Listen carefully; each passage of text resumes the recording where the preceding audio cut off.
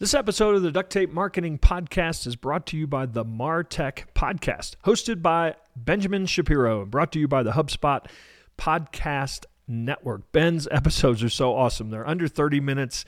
They share stories with world-class marketers who use technology to generate growth and achieve business and career success. Ben is a great host. I've been on his show. He's been on my show. He always really digs down and gives you actionable stuff that you can take away and do. And he's always bringing up new stuff. The science of advertising, how to figure out what to automate, just things that marketers are wrestling with today. Check it out. It's the MarTech Podcast. Find it wherever you listen to your podcasts.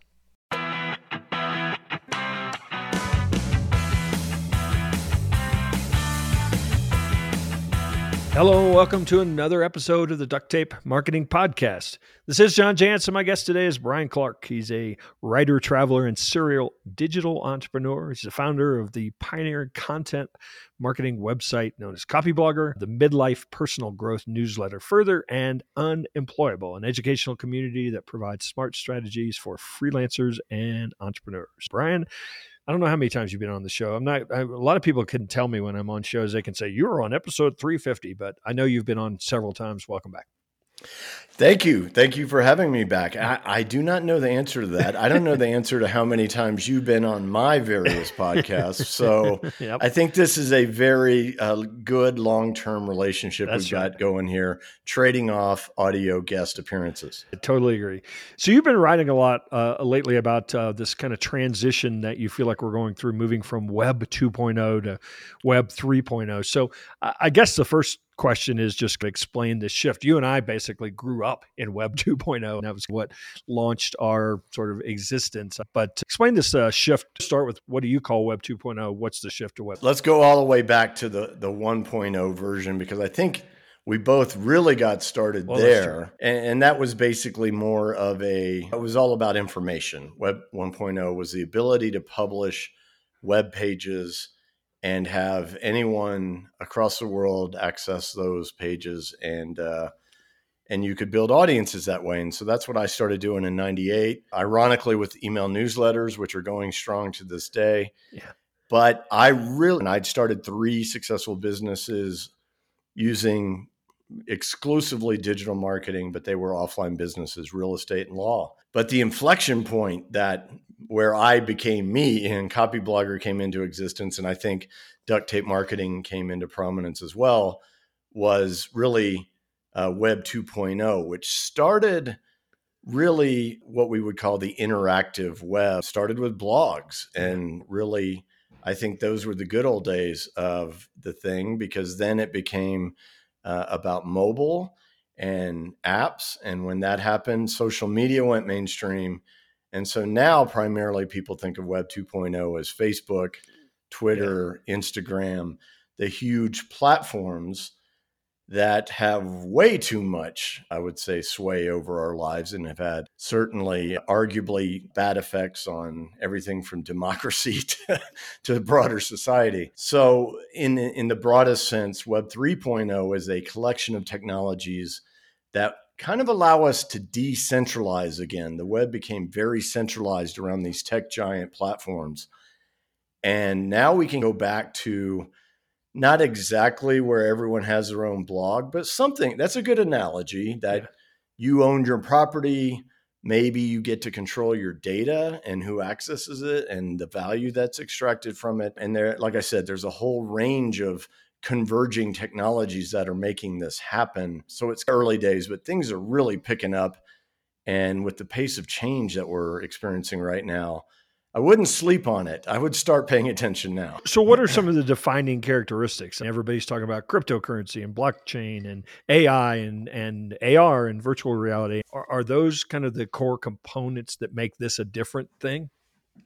Yeah, so there's various terminology for what we're calling Web 3.0. Another term is the spatial web, or the 3D web, where we really move from that page metaphor to a place where, if you've ever seen Ready Player One, or way back in 92, there was a novel called Snow Crash by an author named Neal Stephenson, where he coined the term the metaverse. You've probably been seeing people dropping that lately. Yeah.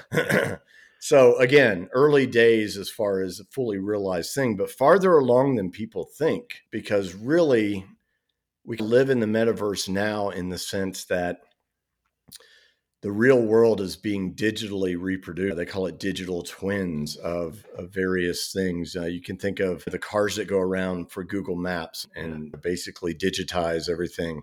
Every Tesla is mapping the real world to make their autonomous features work and pave the way for autonomous cars. But at the same time, all that data is working to merge the physical world with the digital.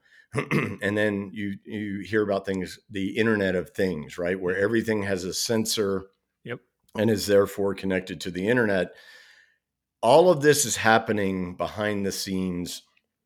And a lot has accelerated because of COVID, especially investment in artificial intelligence and automation. Yeah.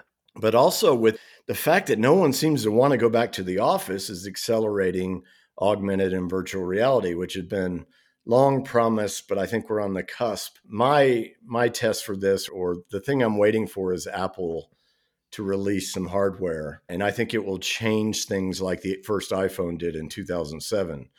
Better and worse. Who knows? I bet you a lot of listeners have experienced like an Oculus device or something. And I think that's a really mainstream or at least common experience that brings a lot of these things in. It's becoming much more mainstream. I am not a fan of Facebook. I keep holding off on experimenting with the Oculus. I should, just for the experience. But yeah, I think Apple's going to break it wide open. There's a little travel the world app or game or experience. I'm not sure what they actually call them on the Oculus. And you could actually put in coordinates. And so I actually put in my house and I'm on this thing and I'm literally walking up my driveway and it feels like I'm there. And I'm at that point 600 miles And it's away. a reproduction of your actual house? Yeah, because it's using Google mapping technology. Yes, see, that's what I'm talking about. All of that's amazing. Yeah. Wow. So I'm walking like I'm walking up my driveway. It's pretty crazy. Interesting. Yeah. So, but that's AR. That's the artificial intelligence. That's all of the mapping and the Internet of Things. It's connected to everything. So I think that's where a lot of people think of these things as sci-fi still. That's a very everyday experience that is using all of this technology. Yeah. It's about to become much more every day. In industry, augmented reality is used a lot. They'll have custom glasses or headsets in, say, a warehouse setting. And the increases in productivity when you can digitally identify information and location in an analog space is amazing. And there's a lot of applications for that. I saw a heating and cooling person using augmented reality to actually have a schematics of a piece of equipment that he was working on where it basically said, this screw right here happens to be screw C, put the red wire on that. And it's boom right there instead of it's trying amazing. to figure it out. Yeah. Absolutely. Yeah. So just real quick, so people understand the host of technologies that we're talking about here. So you'll have a new interface for being online, to the extent we ever call it being online anymore. It's like we're online all the time to some degree. But yeah, you'll have augmented displays. You'll have glasses that serve information up as opposed to looking down at the rectangle we call a phone. Virtual reality, of course, is much more immersive, creates an entire place. So imagine the kind of training that we both do, John, where we're having to grapple with technology in order to get people to feel like they're in a classroom with us.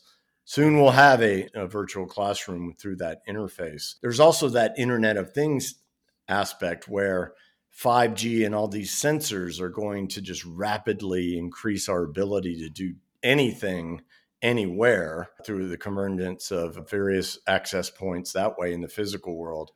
Then you've got your artificial intelligence and machine learning, which will be the easiest way to think about that is we have apps. AI is an app that's just way smarter than the apps we have right now. Siri is not AI, but one day Siri will be AI, or Alexa, or your surveillance technology of choice. But what's happening right now, and you can't really escape it, and almost I think in a bad way, because I think it obscures the true potential of what's going on here, is blockchain.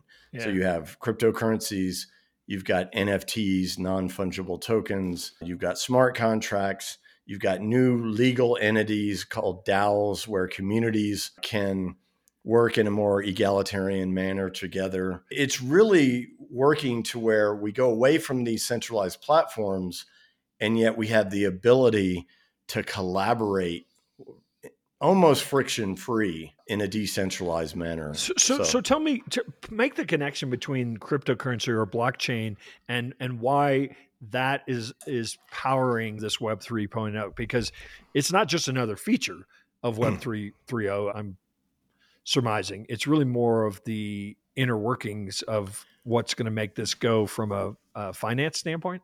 I use the word foundational. It's you could call it the trust layer or the layer that dispenses with the need for trust, where you can do transactions with people without intermediaries, without platforms, collaborate with people using these smart contracts, which are really applications in themselves that are programmed to say this happens and this happens, such as if this proof of work is made, then this payment is transferred out of escrow kind of thing.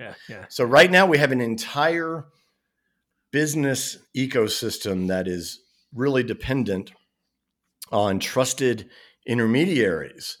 And what blockchain is working towards when we talk about decentralization is getting rid of those intermediaries. And you can imagine how many people might be upset about that. Right. So when you hear about exactly, when you hear about crypto regulation and this and that, there are some very powerful legacy players who would rather things stay the way they are. But the inherent nature of the blockchain is I don't think you can stop it. Yeah, so, I wonder sometimes too, though, if some like newspapers really fought the change for a long time because it was gutting their business. But the smart ones, a few smart ones, jumped on it and said, no, we're going to be a part of this because it's inevitable. Do you see banks ever doing that? I do see some banks who understand that DeFi or decentralized finance is happening. Yeah. And they got to jump in. Yeah. Because I was just thinking, it's such a good example, John, of the newspapers, and they really screwed up. They really did. They fought inevitability, and it's sad because journalism is important. And then we've had different models that haven't really worked either. So I'm really still concerned about that issue. I'm not so concerned about the state of the legacy financial institutions. Not a fan, but it's the way things have worked. But I'm really excited to see what can be done. Now, again, I think my early optimism for social media, I think you were there with me, and we saw the dark side of that in a pretty spectacular fashion. So this time going in, I'm not Pollyanna about it at all. I'm trying to figure out what can go wrong as much as I like to imagine what could go right. But most of it, because it's essentially democratic and doesn't allow for some of the shenanigans that can go at a Lehman Brothers or what have you, going back to the last financial crisis. On paper, it seems like it should be better. But again, let's keep our eyes open. And now let's hear a word from our sponsor. I talk a lot about tools and strategies to track customer loyalty and satisfaction, whether it's predicting consumer behavior or diagnosing the many whats, hows, and whys of marketing. The HubSpot CRM platform has customizable solutions to help your business go from why not to what's next. I love all things duct tape, as you know, except for when it comes to a CRM platform. Many CRM platforms are either over-engineered or clunky and unreliable, costing you more time and money than they're worth. A HubSpot CRM platform means that you have purpose-built solution that's tailored to your business and your business alone. So whether you're just getting started or looking for a robust system, HubSpot is flexible and customizable, meaning it scales and grows as you do. With new features like business units, association labels, permission sets, and more, HubSpot admins can tailor their accounts like never before.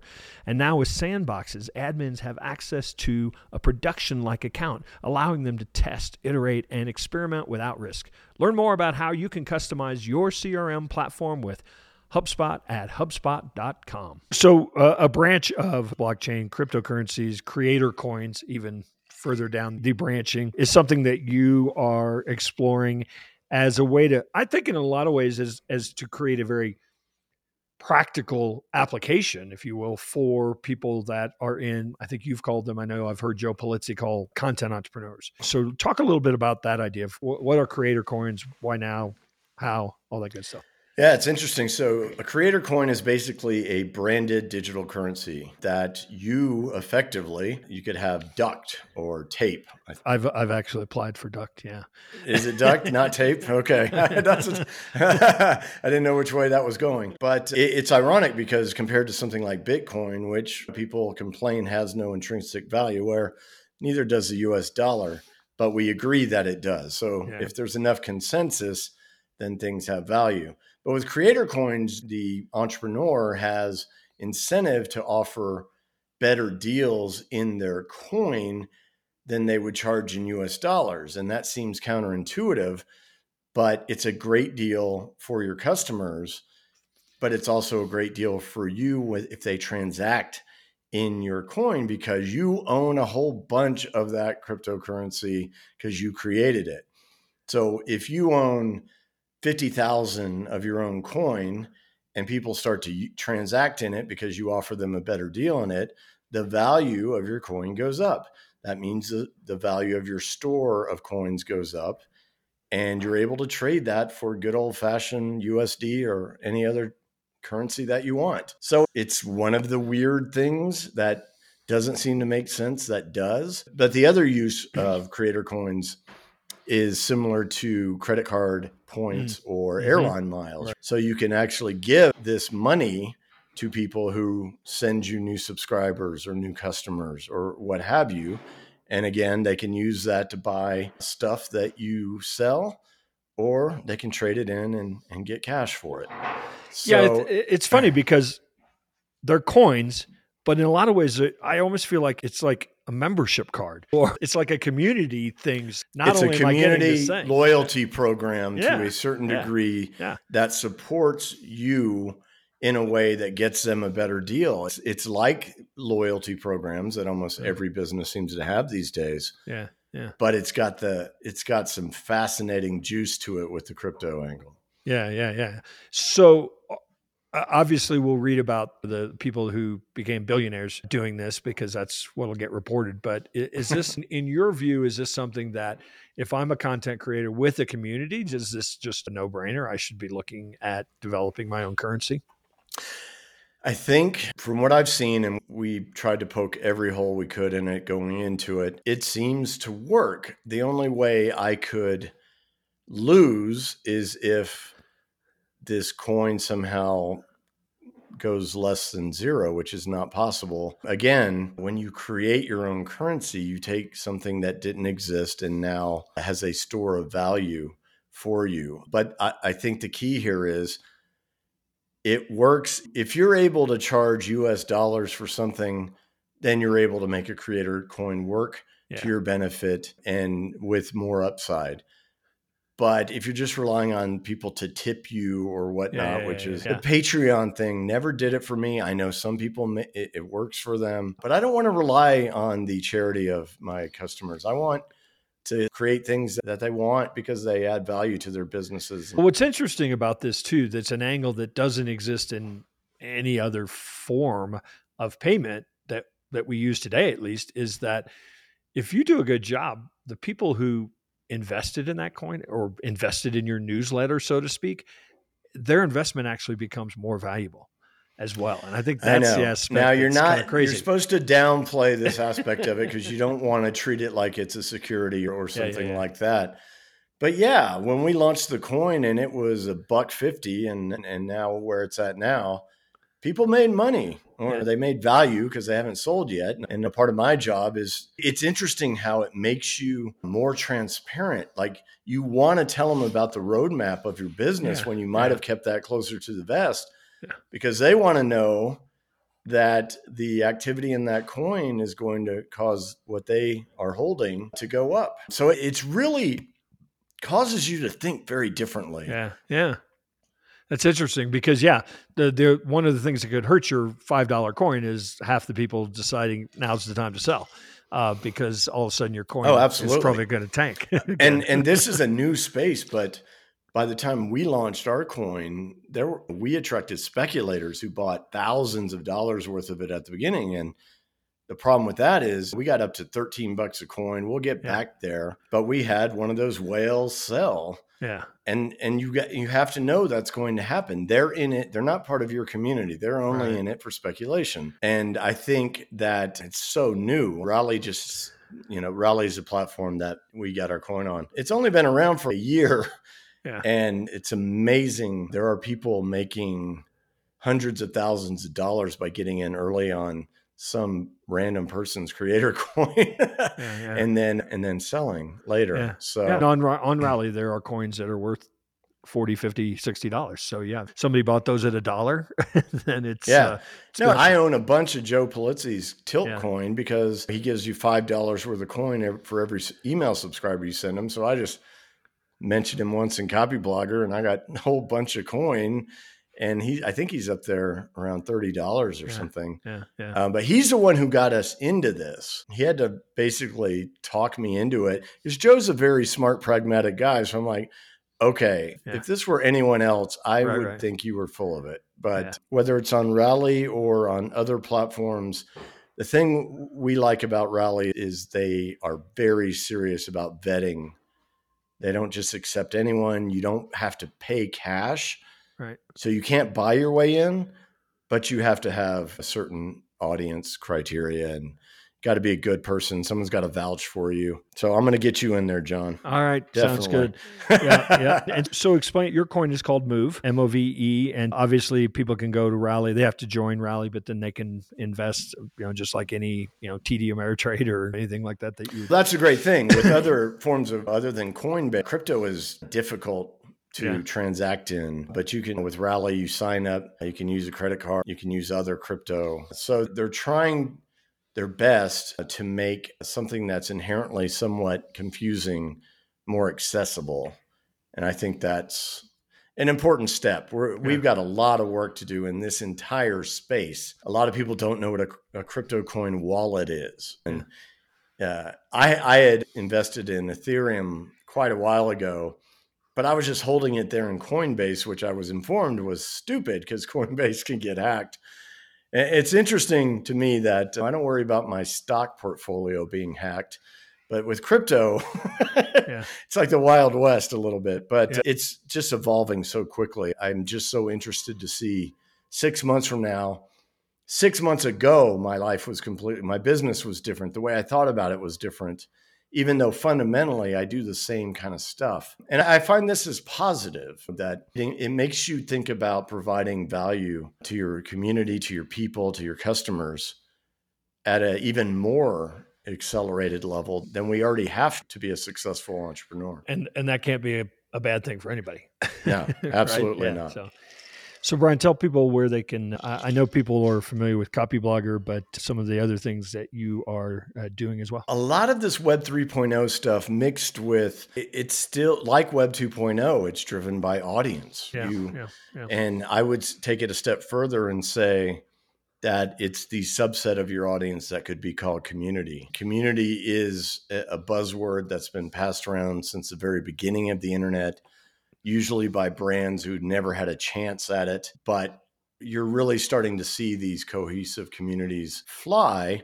But all communities need leaders. And I think that's the redefined role of the digital entrepreneur, is also community leader, in addition to products, services, and whatnot. So my newest project, it's my version of a paid newsletter, is called Future Freedom. But there is a completely free course if you go to futurefreedom.com. Get the gist of how we think about things in the creator economy and all that good stuff. So I won't give you the whole list.